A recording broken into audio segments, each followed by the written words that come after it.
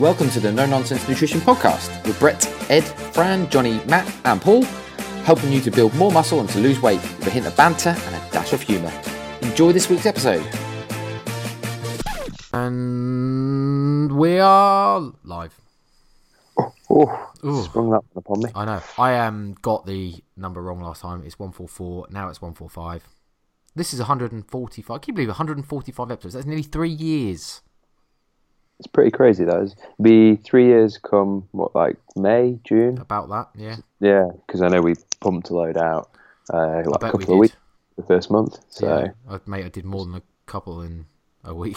I noticed this the other day. I think I was sharing the podcast with someone who'd asked to listen to it, and I'd gone into iTunes and it said No Nonsense Nutrition. Then it had the years 2017 to 2020, as in how long we've been doing it for. I was like, bloody hell! Cool. Yeah. No, it's cool. Yeah, because you get there's so many podcasts out there now, isn't there? But not many of them, I bet, run for 3 or 4 years. No, I think a lot of this type of stuff, the good ones are the ones that have just been going around forever. Yeah, like us, so we must be a good one. Or stupid. Yeah, well, I just mean in terms of, yes, there are some people that, any type of content really, but especially social media content. Not that a podcast is social media content, that's not what I was saying. But I was just kind of saying social media content especially, there is no magic formula for going viral. But every now and then something just blows up for no reason. Whatever. And I think some podcasts are obviously like that. They're just people are popular and they've got big audiences and obviously they get good. But I think for the rest of us, it's generally just the ones that are working the hardest and going the longest. Yeah, just keep plugging away, pick up new viewers, lose the odd one here and there. But, everybody's at different stages in their journey, I suppose, as well. Some people hit their goals. Some people kind of get to the point where they're like, oh, I kind of don't care about that anymore. And yeah. We have been incredibly consistent, though. I think a lot of people might miss or just kind of switch off from a particular podcast if the people aren't consistent. Because I guess, if you're used to, my Monday listen is this, and then one Monday you don't have it, you just move to something else, and you then may never go back. Yeah, definitely. Yeah, there's been a few podcasts that I used to listen to ages ago, and then I kind of I stopped listening to podcasts for a while just because I didn't really have not the time, but I just kind of was listening to other things and stuff. I kind of got into music a bit more again and started listening to a lot more music. But I've more recently started listening to podcasts again. And so I was going back to some of the ones that I used to listen to, and they've kind of changed a lot. They've changed the formula and the format, and some of the guests, not the guests, the hosts have changed. So it doesn't really interest me as much anymore. Yeah. So I don't really listen to those. But then I picked up on a couple of others. There's a whole kind of media outlet-y type thing called Advices Radio. And it's all to do with bodybuilding and muscle and nutrition and drugs and stuff like that, steroid drugs, not like cocaine and speed. And they have different. It's all underneath Advices Radio, but they have different must put out about 5 podcasts a week, all of them underneath a different title. So they have the All About Gear, which is all about gear, and then they have a Just Bodybuilding one where they interview different professional bodybuilders, past and present, and then they have one with Scott Stevenson and the host Scott McNally, and they talk about, but that's a listener questions, and they just talk about whatever the questions are. But Scott Stevenson is he's a bit like an American JP, kind of been there, done that, got the t-shirt sort of thing, very intelligent. So I quite like some of those because they're just a bit different, and kind of really give that bodybuilding take on things without it being I lift weights and that, that's all they know how to do. And there are quite a few stops, and you just kind of think, why? Because they were really popular, and they tell you how many listeners they got. They've got tens of thousands of listeners, but they're just nah, can't be asked to do it anymore.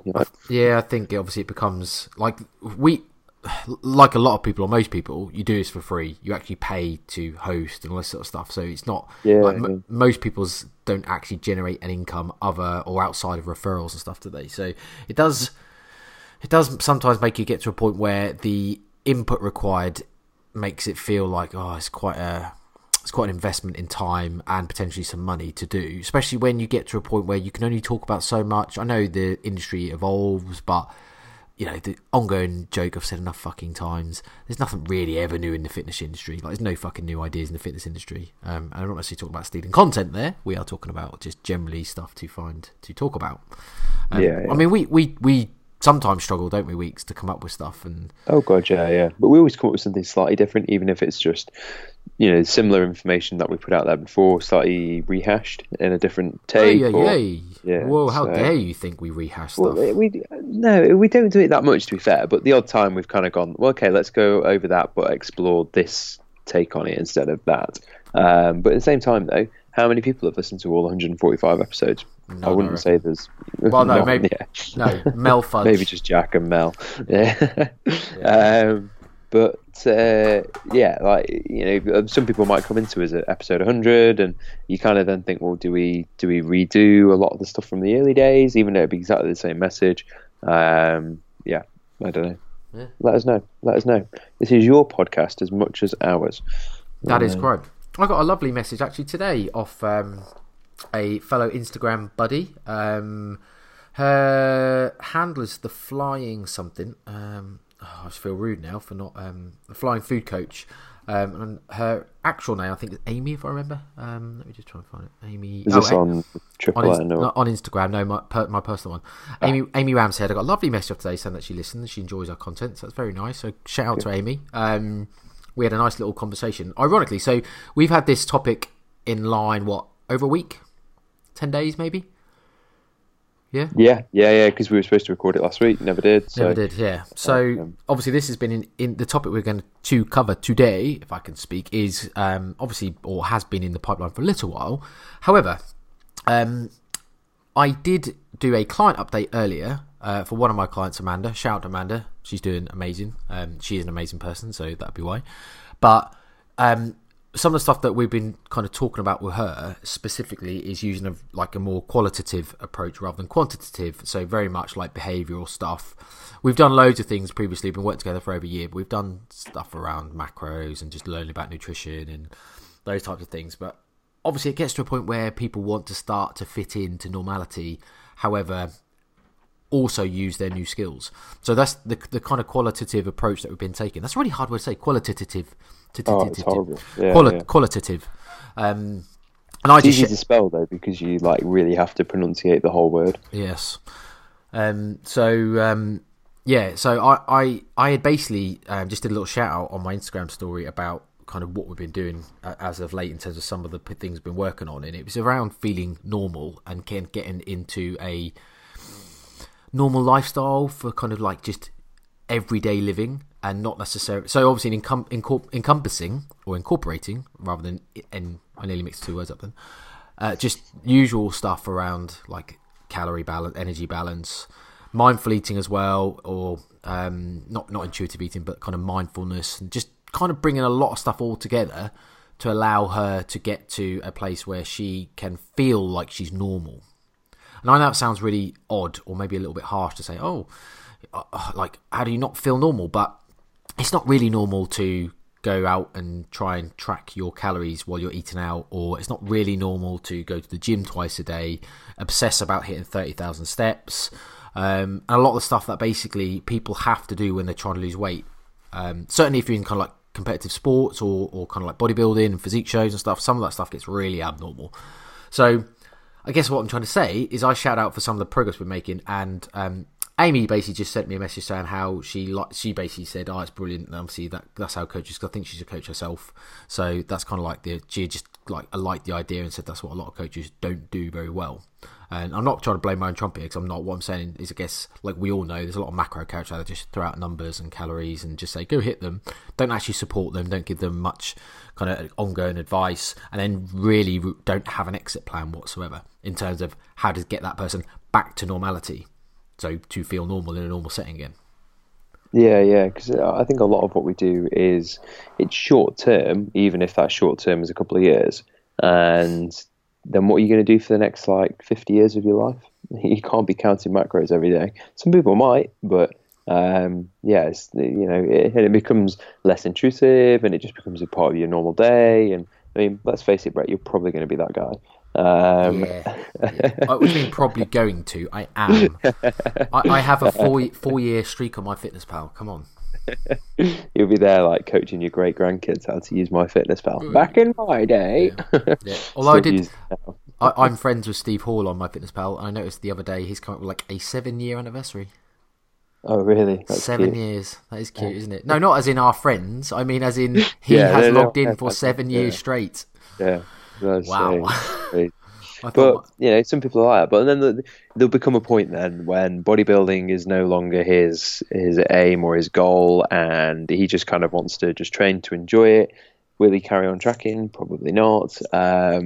It becomes a point with everybody, doesn't it? So I mean, I guess if we're going to defend Steve, he very much is immersed himself in bodybuilding and the bodybuilding genre completely. So obviously he competes, he wants to be competitive, so therefore he's kind of doing things like you say. Is he going to do that forever? Probably not. And will his then attitude or his actions change? Probably.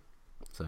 Yeah, definitely. Yeah. And everybody kind of has their period, doesn't it? Whether it's 6 months, whether it's 6 years, whether it's 15 years, everybody's going to have a different period, aren't they? And some people find it really hard to switch off. Some people, like you say, don't have an exit plan. And I think a lot of the time it's not something you particularly plan, really, especially so I know I've had a consultation with a new client this morning, working at 9 a.m. on a Sunday. That's devoted. We talk about the plan of what we're going to do over the next X many, however long it takes. But you're not talking then about that rehabilitation side of things on the other side of it, and how can you stop the rebounds? How can you stop the regressing and all that sort of stuff? Yeah, it's just about having a plan to transition into what someone would consider more normal. Yeah, definitely, and a plan to go on your own as well, like when you stop coaching. That's what I mean. To have that plan. Yeah, so whether they want to continue or not. Like some people, I've one of my clients, their whole house is self-employed, and because of the current state at the moment, they've had a lot of work cancelled, so they need to tighten the belt. So she sort of said, can we pause the coaching just until we get back on track? And it's a case of, right, okay, well, let's give you a plan then so you can continue your progress, whilst you don't have the accountability of me and working alongside me. But it's not as if she had any questions. Of course, I'd be answering them and supporting and stuff. But you still need to give them that plan instead of just going, continue, because they probably won't. No. Well, or you don't want to also just go, as from a service perspective, just go, okay, see you then, do what you want, and I'll see you in however long when you want to come back again. Yeah, exactly. Yeah. Whereas if you kind of give that exit strategy or that kind of bridging strategy, then it helps a lot. I'm a bit disappointed because this was a very good natural segue into the actual topic. However, I do want to just catch up quickly, so I'm going to kind of take it away and then try and come back, which is a bit annoying because it was generally quite a good segue into what we're going to talk about today. But never mind. So Ed, how are things? Good. So on the assumption, I would like to particularly ask about your current nutritional protocol and your progress towards Jonathan's wedding, should it happen. Given the current state of the pandemic. This is the thing. Am I wasting precious diet time for a wedding that's not going to happen? The wedding gets cancelled, we might just go anyway. Yeah, well, I said this. Not necessarily the wedding, but you might not be able to fly. There might even be an airline. I don't know. But I said to Ben this morning when we were training. I said, ironically, what could happen here is I could end up getting shredded as fuck, and then being like, well, there's no actual holiday to go on. So, but I did say to him, well, at least what it might means it gives me, I don't know, X amount of pounds to just bulk back into again. Well, yeah, exactly. Yeah, 3 years of bulking. Yeah, after the last mega bulk. Yeah. Okay, so in terms of dieting, so I didn't have any scales for a long time. So I've dropped a kilo in the last sort of week and a half. You're talking bathroom scales. Yeah, before that, you're talking bathroom scales, not food scales. Is that what you mean? Yes, yeah. Sorry, yeah. I didn't have any food scales either, but so I was having to use my eye a little bit. But I was tracking my calories. I was using MyFitnessPal. I had a rough number of about 2,000 calories. Macros were kind of a bit, flexible within that. I was trying to hit about 150, 160 of protein. Just I'm not training a lot at the moment, so the fact that I wasn't having a higher, which I have had in the past, it wasn't a huge. It wasn't kind of like a top ranking thing like it might have been before in my priorities. So just calories and just staying active and such. Trying to make myself do about 8,000 steps a day. Which might sound quite low to some people, but I pretty much have an office job. I work from home quite a few days a week, so my movement is like not a lot at all. But it gives me somewhere to go then, especially as I've still got however many weeks to go. What's it, like 6 weeks? So, and then I can increase that. I can increase more exercise and stuff as well. So in the last sort of 10 or so days, I dropped about 1 kilo. Before that, I don't know where my starting point was, so I have no idea. I reckon I was probably around the 83 mark, and I'm down to low 81 at the moment. So I've had a little refeed this weekend just because I'd sort of had a pretty good sort of 4 or so weeks, and I was starting to really starting to feel it this last few days. So I thought, right, okay, we'll have a little refeed, then we'll go again. So I've only gone up a few hundred calories each day. So not like a crazy refeed. So that's kind of made me feel good. And tonight I was eating my tea and thought, you know what, I'm full. And I didn't. I did finish it, but I could have not finished it. So that's obviously a good sign that I've kind of refed well, and not stupidly either, considering I've not been having like 4,000 calories a day or anything stupid like a cheat day or a cheat weekend like some people might do. So so progress has been good. I'm visibly feeling and looking leaner as well. So so now I'm feeling good. Good. What about yourself? How's your diet life going? What did I say in the last podcast? I think I was probably positioning a upcoming diet break, which is now over as of tonight. So I think stop saying obviously, you moron. Right, I'm going to try hard again as a couple of episodes ago, as I did, which failed miserably. But anyway, I'm going to try hard not to, obviously. So last week I have gone on to a diet break. I've dieted, I think, 6 weeks. Lost about 17 pounds, which is about 8 and a bit kilos, 8 and a quarter, I think. That's cool. Yeah, and I was getting to a point, as I think I explained on one of the last podcasts, where I was my adherence started to slip a little bit. I was nibbling things every now and then, having the bites, licks, and tastes kind of thing, which I kind of was aware of. It wasn't an unconscious thing, but I was allowing myself to do it because my motivation had started to wane a little bit. Food focus, I guess that aligns with that as well a little bit, or kind of lends into that as well. But food focus has started to go. So basically, I was getting to the point where also I was feeling a bit tired from training, overreaching. Count out my weeks, and naturally a diet break seemed to fit quite nicely now at the end of a mesocycle with 2 4-week blocks and potentially another deload, but potentially have a diet break during that deload if needed. At the time, could diet through, I think, and I probably will unless... I'll probably take a diet break unless I feel like my progress is slipping. But based on the amount of pounds I want to lose, which is probably another 10, which take me down to 170, I feel like I'll be in a pretty decent lean place at that point. So, and that gives me, I can do like 10 pounds in what would have been 10 weeks, obviously prior to this diet break. Then, yeah, it's basically £1 a week. So that basically gives myself enough time to go through, I think. But yeah, this week's been good. Went up to maintenance, predicted maintenance anyway, and I've still lost weight, ironically. So not at maintenance then? No, well, yeah, I don't know. I don't know if it could be anything really. Probably not at maintenance, maybe, but I do think it should, in all respects or all counts, it should be maintenance. In that, it's what I would have usually maintained my weight on at around this body weight.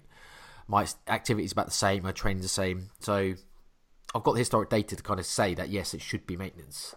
But yeah, I maybe it's just a bit of water relief in terms of maybe I built a bit of water retention from stress over the weeks of dieting, or could just be maybe my NEAT just ramped up. I don't know, basically, or it could just be that I'm not in a maintenance and I am actually in deficit, like you say. But oh well, it's all right. I feel like I've definitely replenished. I feel better. Food Focus is gone. I feel like tomorrow I'll just get back into a decent deficit. It'll be slightly lower. So I was on 2,000 calories for the first 6 weeks of dieting. I'll probably put it down again to about 1,900 and see what happens. Give myself a bit more room to push down a bit further if I have to towards the latter end of this diet. But yeah, in total I'll probably end up lost about 25 pounds again, which is what I did from start to finish last time I dieted at the photo shoot in April, or for April 18 or whatever it was. Yeah. So No, good. At least you've got that data though from previous diets to know what you should look like roughly at certain weights, and that's a really good thing to kind of go off. And that was something I did with one of my clients start of the year. We had a bit of a mini cut. We did 3 weeks, I think, just to kind of see what we could get off in 3 weeks, how easy it was, and then see what he looks like at whatever weight it was.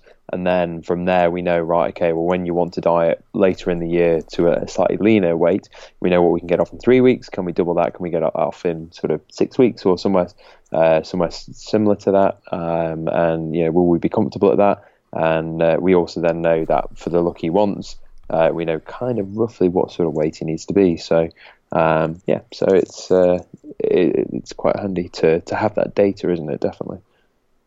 It is.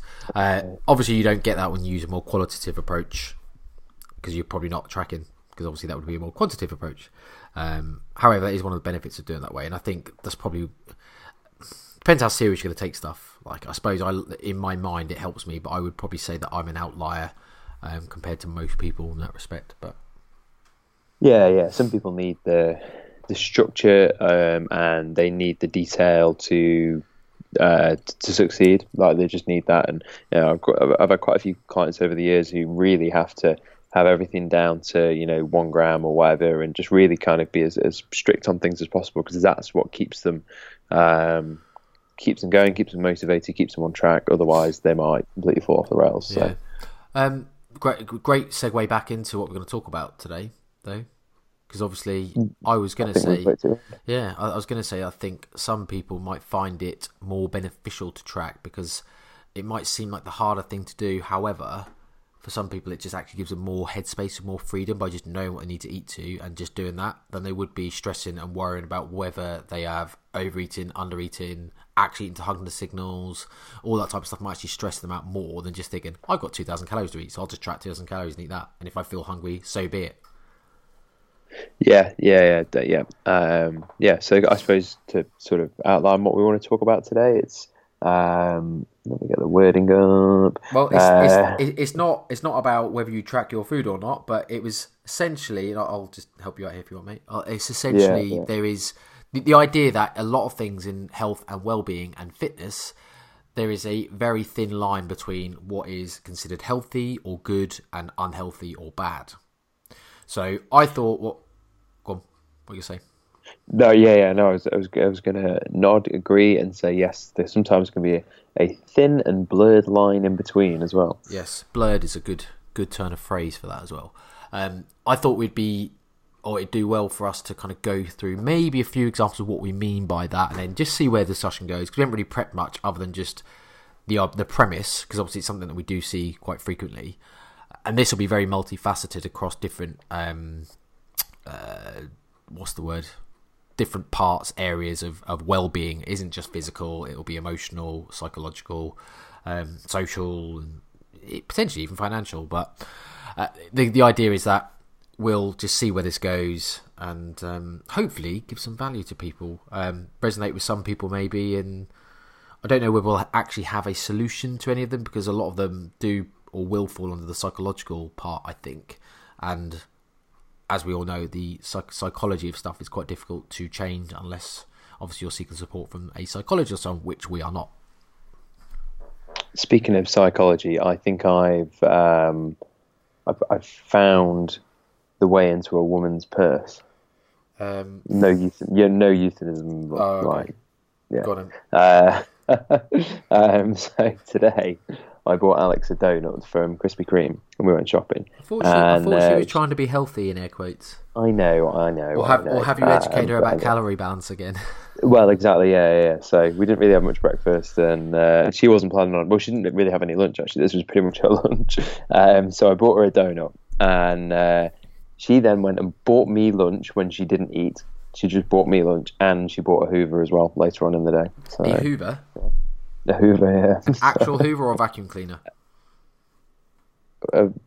It's got a suction thing, and it sucks up stuff, and it goes into not a bag, but an area. Sorry, I was just arguing semantics and being facetious, because obviously a Hoover is a brand and not a brand. Yes, yeah. So she bought me sellotape as well. Well, was it really expensive that she cried and she had to wipe her eyes with Kleenex? Nearly. Kleenex.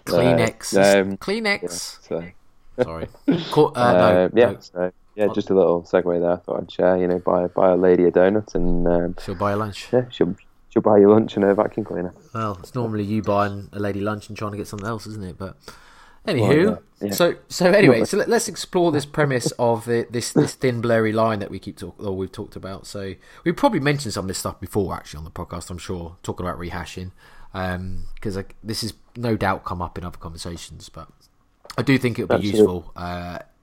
I can't remember where I got the idea from, if I'm honest, in terms of the content, but probably something I saw or read, or something with a client, or something. I don't know. Wasn't it an Instagram post that you saw and you sent me the... May well have been. Doesn't really matter. Yeah, and you sent me the blurb of it and said this would be good to cover. So I suppose to give like an example, I think, because like me listening to your description then, I was a bit like, thinking like kind of as a listener, what on earth are you going on about? So I suppose like what we're sort of saying is things that you can be seen as a good attribute to have, but actually it could have a bit of a negative side effect or a bit of a negative consequence. So like one that I sort of came up with was somebody can be so obsessed with eating vegetables that they just eat the same, or so obsessed with eating certain foods because they're deemed good or clean or whatever, and they eat just those same foods pretty much, like chicken, broccoli, rice for every single meal of the day. And because they're so focused on that, they're actually missing out on a lot of other essential vitamins and minerals. So if you are literally eating chicken, broccoli, and rice for 2-3 meals a day,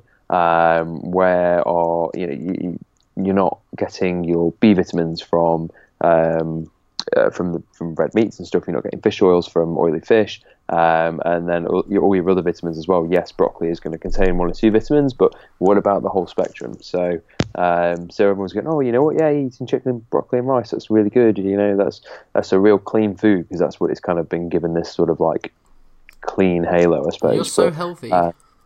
Yeah, it's so healthy. You must be, so on it.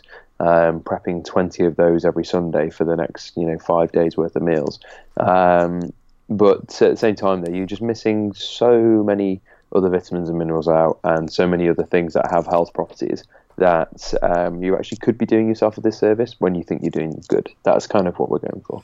Yeah, and I think on that, as I said before, a lot of this stuff is going to fall within the psychological element of well-being. I imagine that you can see it when I keep pausing. I'm really trying to stop myself saying obviously. I imagine that this is kind of like the orthorexic approach. I said we might touch on orthorexia, didn't I? Just because it feels like it probably fits into a lot of this premise of this thin line. Because orthorexia, for people that don't know, I never know the exact true definition, but it's essentially people that are hyper focused on health, for want of a better word. So basically, they're like easier examples, because I can't remember the exact definition, but it's basically people that will like only eat clean foods because they are deemed healthy. They will kind of like over exercise because it's healthy to exercise, and basically that's kind of extreme methods of health almost, where that no longer becomes healthy, which is basically the premise of what we're talking about today in reality. But that's that psychological part of this eating only chicken, broccoli and rice for meal after meal after meal is an issue, because it will no doubt have detrimental effects to food relationships because of the severe restriction of other stuff.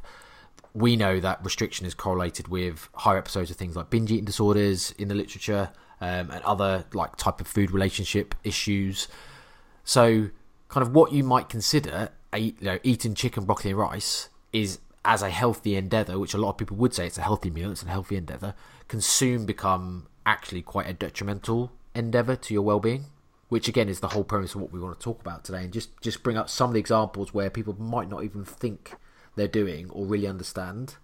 And I think almost a lot of the examples might be a case of they are healthy endeavours until they cause some form of negative mindset, so negative well-being. So on that, what I mean is, like, an example could easily be eating healthily, in air quotes, is seen as a positive endeavour for health.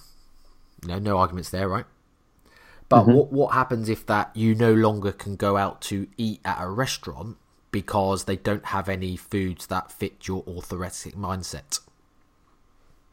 Yeah, and this is something that that kind of example can be used for lots of things, but it all kind of is umbrella by this sort of orthorexia. So if you start turning around and saying, "Sorry, Mum, can't go out for Mother's Day because they haven't got anything on the menu that fits my diet or fits my lifestyle because it's all or healthy, or is healthy, yeah.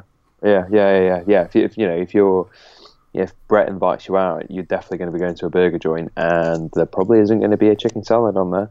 Not the burger joints I fucking go to, they ain't. Exactly. So, unless like loaded fries has suddenly become a vegetable overnight and one of you 5 a day. Cheese has got calcium. Well, yeah. So, are you going to be turning it down? Are you going to be going and just having a glass of water, not eating, and all these things? So, yeah, it can become a massive problem, and you can sort of almost make yourself a bit of a social recluse just by being like this, but not knowing it, and just kind of going, you know what, I'm just going to go to the gym instead, or whatever. Just on that, I just want to add, so that thing about going and either not eating or having a glass of water. Now, in reality, that's actually not really. I wouldn't say that is a negative action or a negative thing to do necessarily. Because obviously, if it suits your diet, so say you're in that exact scenario example you gave, where Brett has invited you out to a burger restaurant, and everyone's going, and you don't want to miss out, so you have to go, right?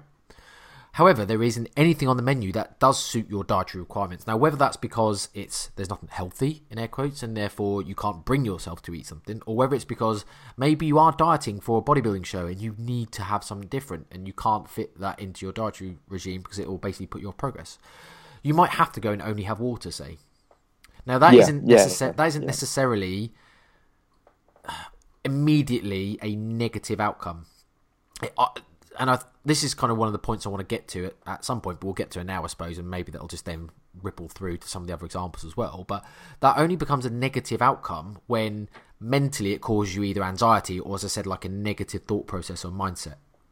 Because if you can go there and feel... Sorry, mate, just add. If you can go there and feel good and feel fine, and actually genuinely it doesn't bother you to sit there and not eat, and you can still be have just as good a time, still be just as social, then maybe it isn't a negative thing, like doing that. I know we've joked around, but yeah. And I think this was a kind of a point I wanted to make before you sort of made that point. It was you can have like I know we said we might not have solutions, but if you're, say, the person who is turning around and saying, I can't go out because they don't have things on the menu, so I'm just going to go, sit at home, or I'm going to go to the gym or something instead. And then you start coming up with excuses to not see your friends, or to not go to birthdays or family gatherings or whatever. These are the sorts of steps that you could take to almost not rehabilitate yourself. That's the wrong word, but to feel included and to enjoy without causing yourself too much anxiety, or without putting yourself off. If you've got a real sort of strict time goal, like a bodybuilding show, and you're down on, say you're a female and you're down on like 800 calories, you can't be going out and having loaded fries with Brett. But yes, you could go and have a Diet Coke.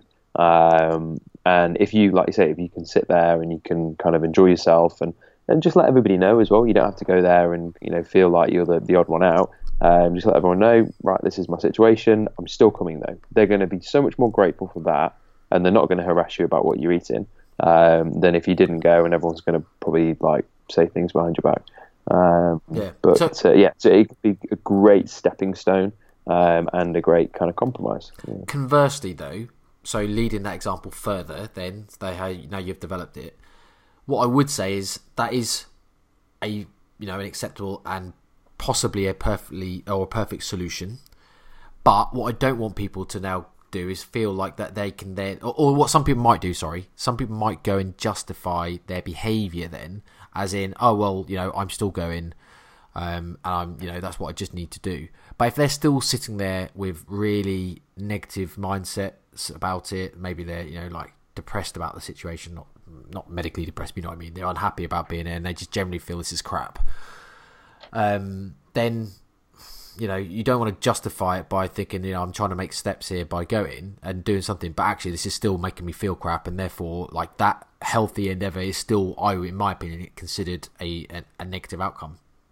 Mm-hmm. Yeah, it becomes unhealthy then because it's not helping you mentally. So yeah, it's a bit like, right. So another example. So moving on to a different example might be the whole Fitbit thing. Sometimes you get now, Fitbits are built for increasing activity, which again people would say is obviously a healthy outcome or a healthy endeavour. But I have seen time and time again with people, and I've done it myself, I'm not going to lie, that people will literally stress about hitting certain targets to a point where the stress outweighs the benefits of what they're going to get from being more physically active. And like an easy example, when Fitbit first came out, and I had one, I remember there was like competitions used to do where you'd be like, in a group of 5 with, like 4 of your mates, and there'd be a competition of who had the most steps at the end of each day or end of each week or whatever. And I remember examples in my group, like, so the literal examples in the group that I saw where people were going out running at 11 o'clock at night because all of a sudden... So the way Fitbit worked, so just go back a bit for a bit of context. The way Fitbit worked is it would it would only include your steps. I should have a fucking £1 fine jar, shouldn't I? Every time I say obviously I've got to stick a quid in it. And go for the beer fund on holiday. Oh no, it's all inclusive. So the way Fitbit worked was the steps only showed in the competition and only thing when you synced it. Makes sense.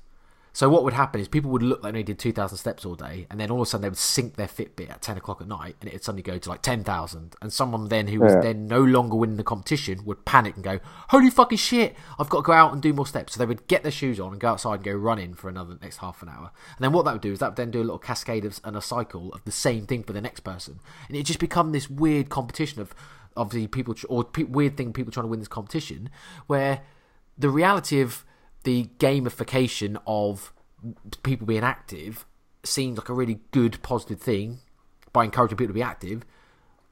That's great when people are then stressing and worrying about not fucking hitting their step count or losing this competition. And obviously I see that quite often with people. Yeah, I think the big one you see is when, sometimes it can be justified, but sometimes it is just a bit of, chill out. When you see people pacing up and down at home to get 100 steps so they hit their target. And I remember... I've done that. I still do that sometimes. Yeah. But that's my... Yeah, Go on. What I was going to say was, like, I've done it, actually, walked on the spot in my bedroom for 5 minutes just to get, like, 50 steps. So I suppose there's a couple of different examples here. So you can have your target, especially when you're dieting and all that, and you've got your target for whatever it is, 8,000 steps a day, 10,000 steps a day, and you've only done, it gets to 9 o'clock at night and you've only done 6,000 steps, and you know full well that you're going to struggle to make it up because you're working from home the next couple of days or whatever, and you're really busy. So going out for a walk at that time of night for half an hour may actually bring some benefit, and probably will, and you might feel better for it because you're not slobbed out in front of the TV all night. So in that instance, yes, that's a good thing to do. If you're so far behind target, if you're not stressing yourself out by doing it, and you can, turn it into a positive. But if you have 100 steps left off your target and you start pacing up and down in the house to get those 100 steps, that's probably when you're taking it a bit too far, because what's 100 steps? Like, what, 5 calories, 10 calories that you're burning? Like, is it really going to make that much difference? Just get up and move around for 5 extra minutes tomorrow and make up for it that way. Yeah.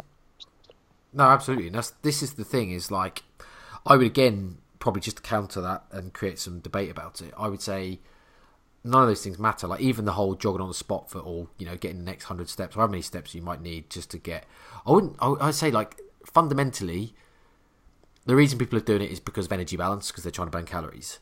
Now, that isn't necessarily a bad thing if people are trying to get into energy balance in terms of either a deficit or maintain balance or whatever. But because you obviously are just burning calories. But if it then becomes a point where you're genuinely stressing about it, and like now, you'd be like, oh, I've got this podcast till 9. My target's 4,000 steps away, and I need to go to bed at 9:30. What am I going to do? If that gets to the point where you're like genuinely worried, starting getting stressed, getting anxiety, and worried about it, that kind of healthy endeavor of doing stuff again has got to a point where it's no longer healthy, because you've created this paradox of a healthy thing is what's causing you actually unhealthy experiences, i.e., psychologically and not necessarily physically. I mean, the example you gave about the food as well is like clean eating, not being able to have an option at a restaurant out, say, because there's nothing in air quotes clean on the menu. That all of a sudden, the not going out, sitting at home like a recluse is an unhealthy habit, but the choosing a junk meal, which is an option, could actually be the thing that makes it a healthy habit, because all of a sudden you feel freer, you're socialising, you've kind of got all the well-being and positive aspects of being around people and all that type of stuff. This is kind of like this weird paradox of where sometimes these things that we think are either good for us or bad for us are actually the opposite. Yeah, definitely. Cardio is another one. Cardio is a funny one where I suppose I kind of gone over a little bit like the Fitbit example, but it might be slightly different. It's something that I've done before. I've seen in people that I've either worked with or just people really that I know of kind of like count calories or whatever. But this kind of idea that earning food. Do you remember we had? I think it was you and this gang. We had a conversation within. About some other people within MNU that were kind of justifying or basically almost saying that earning food is okay in certain scenarios in terms of it was a fellow, I remember the situation, it was a fellow nutritionist who did extra exercise and movement to earn treats. Yeah, and used it with clients basically. Yeah, I think the word treats. So obviously we don't want to name and shame people, but I guess we were quite open in having a very different opinion on it, in that we didn't feel there was really any scenarios where clients should be allowed to earn treats. Because that was the scenario, wasn't it? Just purely because that fundamentally, without any context or emotion or kind of like psychology around it, again, seems like a very normal, like obvious thing to do. If you want to eat 200 calories of Mars bar, then you should be burning 200 calories in exercise. That seems fundamentally like an okay principle, doesn't it? I'm sure it was a Weight Watchers thing several years ago, probably pre us getting into this. I'm sure it was a Weight Watchers thing where they were saying like a slice of cake is this many minutes walking, and it was a bit arbitrary, but it was. And then I remember people seeing on Facebook, people saying, "I've walked around the block 5 times so I can have X," and you're just a bit like. Okay. Yeah, I do know. I don't know about anything like directly specifics in terms of earning a piece of cake, but in Weight Watchers or Slim World. But I do remember like you got more points if you exercised. Now, whether it was kind of like if you do exercise, you get 5 points, and it's just kind of 5 or nothing. There isn't like a direct attributed amount of points depending on what you do. But the principle's the same anyway. It doesn't really matter. And this is the same about about earning those treats. As just going back to that point around. Arbitrarily, it is a normal thing to do and makes logical sense based on energy balance. Because if you burn 200 calories, you can eat 200 calories and not lose any weight. It's like, that's fundamentally correct. But the knock-on effect in terms of the behavior and habits and the psychology that you potentially could be drilling or creating in people might not necessarily be a positive thing. Like if you're basically saying, right, that food's bad and you've got to work very hard to kind of burn those calories to be able to justify having a, in air quotes, treat, especially that term as well, it does create negative thoughts, mindsets, and a poor food relationship with those types of things. Yeah, absolutely. And then if you only see food and those kind of things, the higher calorie foods or quote unquote junk foods, if you only see them as 20 minutes of exercise, 30 minutes of exercise, and you can't have that until, or if you then start stressing because Brenda's brought in cake to the office and you're thinking, well, I've got to go for a run tonight to burn this off. And then that's when you can, just as a solution, if you are that kind of person, you could start to look at the if it fits your macros approach and say, right, okay, well, I've got 1,500 calories to eat today. That cake was 300 calories. That's like half of one of my meals. So I'll just have to pack that meal with more veggies, and I'll take out the carbs. And then that kind of works around a little bit then. So it's just trying to find ways of fitting those sorts of things in, or finding a compromise of, if it's something that you really want or kind of feel pressure to have, can you just have half, or can you just have small amount? You don't have to have half a piece of cake. You could have, just a small bite, or I think the first stage is recognise that. This is the bit what I mean about all the statement I made around not having a solution, because I don't think you have a solution for a lot of this stuff. But I do think, excuse me, Corona. I do think that one of the first things is just recognising it, like anything really, just admitting it. Like, because once you do that, you can then start to. It might not stop you doing. Yeah, it might not actually stop you practicing those unhealthy and air quote behaviours, but I think if you recognise it, it's definitely a place to start, and then over time, eventually, you might kind of change stuff and work things. But if you don't recognise it, or don't even know you're doing it, or even kind of like ignorantly, and I don't mean that in a negative way necessarily, or an offensive way, I should say, but if you're ignorantly justifying it to yourself, like, it's okay for me to go out running because it's good for me. It's just not a great place to be. Like, no one wants to live their life constantly upset or worried about, I need to run to earn food, or I can't go out to eat because I don't have anything on the menu, or I'm stressing about hitting my step count, or all of those examples that we've given, which on the face of it might seem like healthy things, but in reality they're not overly healthy, in air quotes. Yeah, and I think it kind of, because I know we've kind of said before now, you could use exercise to give yourself a bigger calorie buffer. And I think if it's a bit of a once in a blue moon, you're going out to an all-you-can-eat buffet, it's going to be hard to control what you're eating and guess the calories and things. And if you say, right, okay, I'm just going to go out for an hour's walk at lunch just to try and create a bit more of a deficit, that could be kind of seen as a slightly healthy thing to do, so long as there's like real justification for it. It's a bit of a one-off. It's not all the time for everything, and you're just using it as a tool in the toolbox, and not so much you're doing it because you feel as though you have to. Yeah. I think we've probably got there, mate. I think there's not. I think, like we said, it was, unless you got more to add, I didn't think it was going to be a episode of, we've got loads of value and solutions, but I did think it was a useful conversation for people to hear, and just maybe do a bit of self-reflection. Just think, am I doing some of these things, or are there other things that kind of feel like they align with that? Because as I say, most of this stuff is genuinely going to come down to whether they actually cause you any negative emotions about it, and not necessarily the physical act of what you're doing, because most of these things can actually be positive if in the right context, or that have the right psychology aligned with it, which is the whole point of the actual whole topic. Obviously.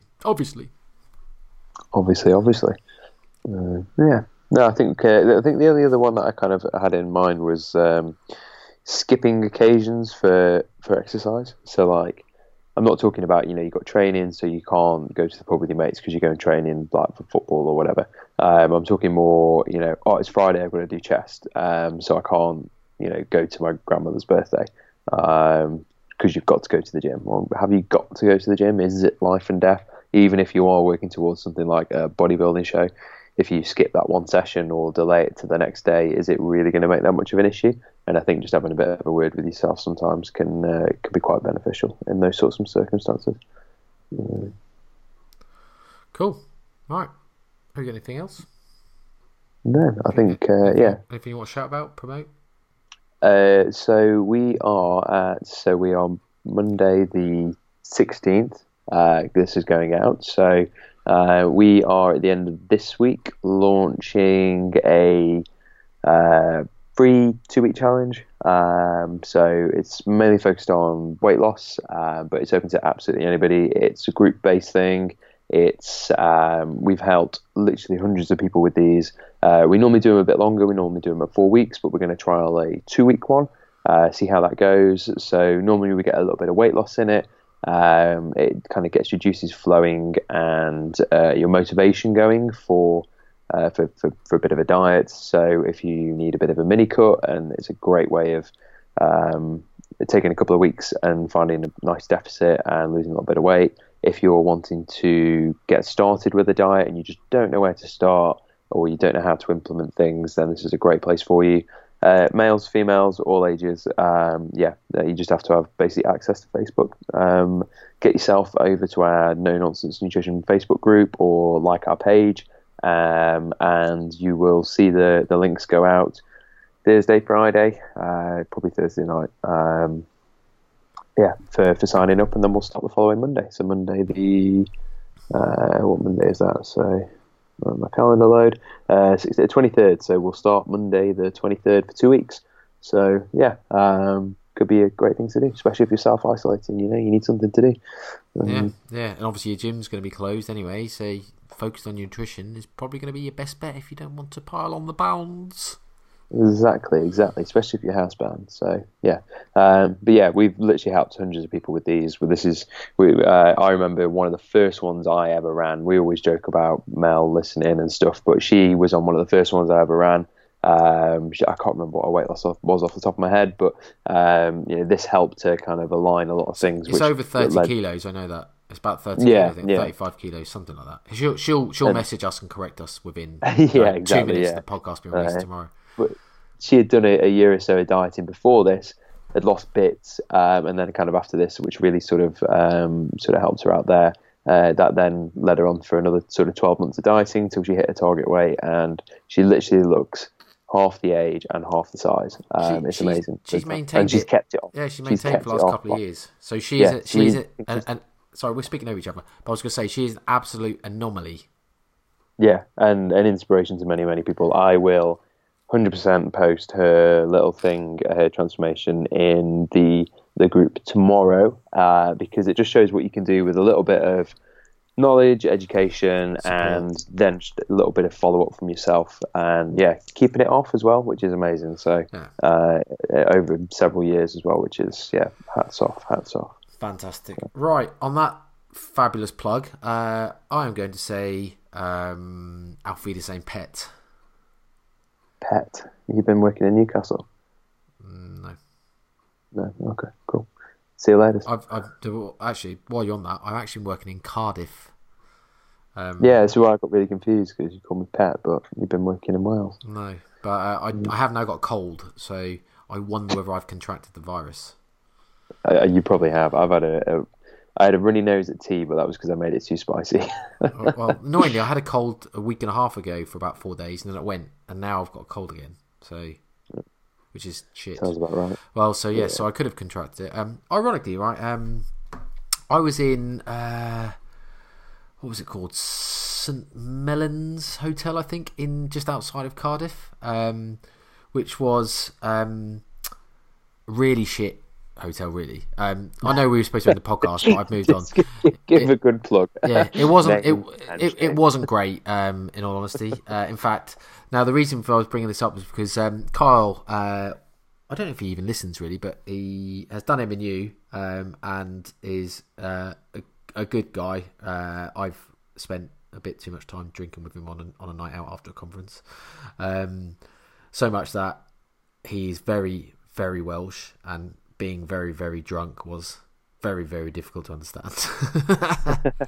But, I lived in Wales for 3 years. I know that. Yeah. Well, he texts me and says, "What are you doing in that hotel?" I work in the gym in that hotel when I'm not doing my uni class. So like Thursday, Friday, Saturday night. So he said, "Are you there tomorrow? Because I'll be working tomorrow." And I was like, "No." And he said, "What are you doing at the hotel anyway? Because it is like Fawley Towers." And I was like, "You couldn't describe it any better. It's probably exactly like that." So, shout out to Kyle, really, for how random is that though? That is funny. Yeah. That is so funny. Do you want to know a funny story? Such a small world, isn't it? Yeah. Do you want to know a funny story as well? Go on. I drove at night. I got there when it was nearly dark, so it was dusk, and I drove into what I thought was the hotel car park in some barriers. And I thought, there's not many cars around. There's only a couple of cars. And sort of parked up and looked, and I realised, oh shit, I've just driven into the actual golf club. It was St Mellons Golf Club and not St Mellons Hotel, which were on the same bit of land. But they are separate businesses, and there's no one around, and there's a keypad for the barrier to get out, and I was like, how am I supposed to get out? Don't know the keypad, no one to ask, I'm literally just going to be stuck in this fucking car park. I take it you got out. Lucky enough, there was a business that was on the same like courtyard that had his sign on the front with a mobile number on. I rang him twice, and eventually the second time he answered, he said, "Where'd you get my number from?" I was like, "You've got a sign here with your number." And he's like, "Right." And I said, "I need you to help me out. I need the code for the barrier because I'm stuck. And I can't get out. And I've asked the hotel, and they've got no idea because they're like, we've got nothing to do with the golf club. So otherwise, I'm just gonna be stuck here until someone turns up in the morning, which is not fun. Well, it wouldn't have really mattered because I could have just taken my shit out of the car and walked to the hotel and just left the car there. However, I did want to go into Cardiff and get some food that night, which I did. So. Funny enough, I went to a burger place, the Grazing Shed.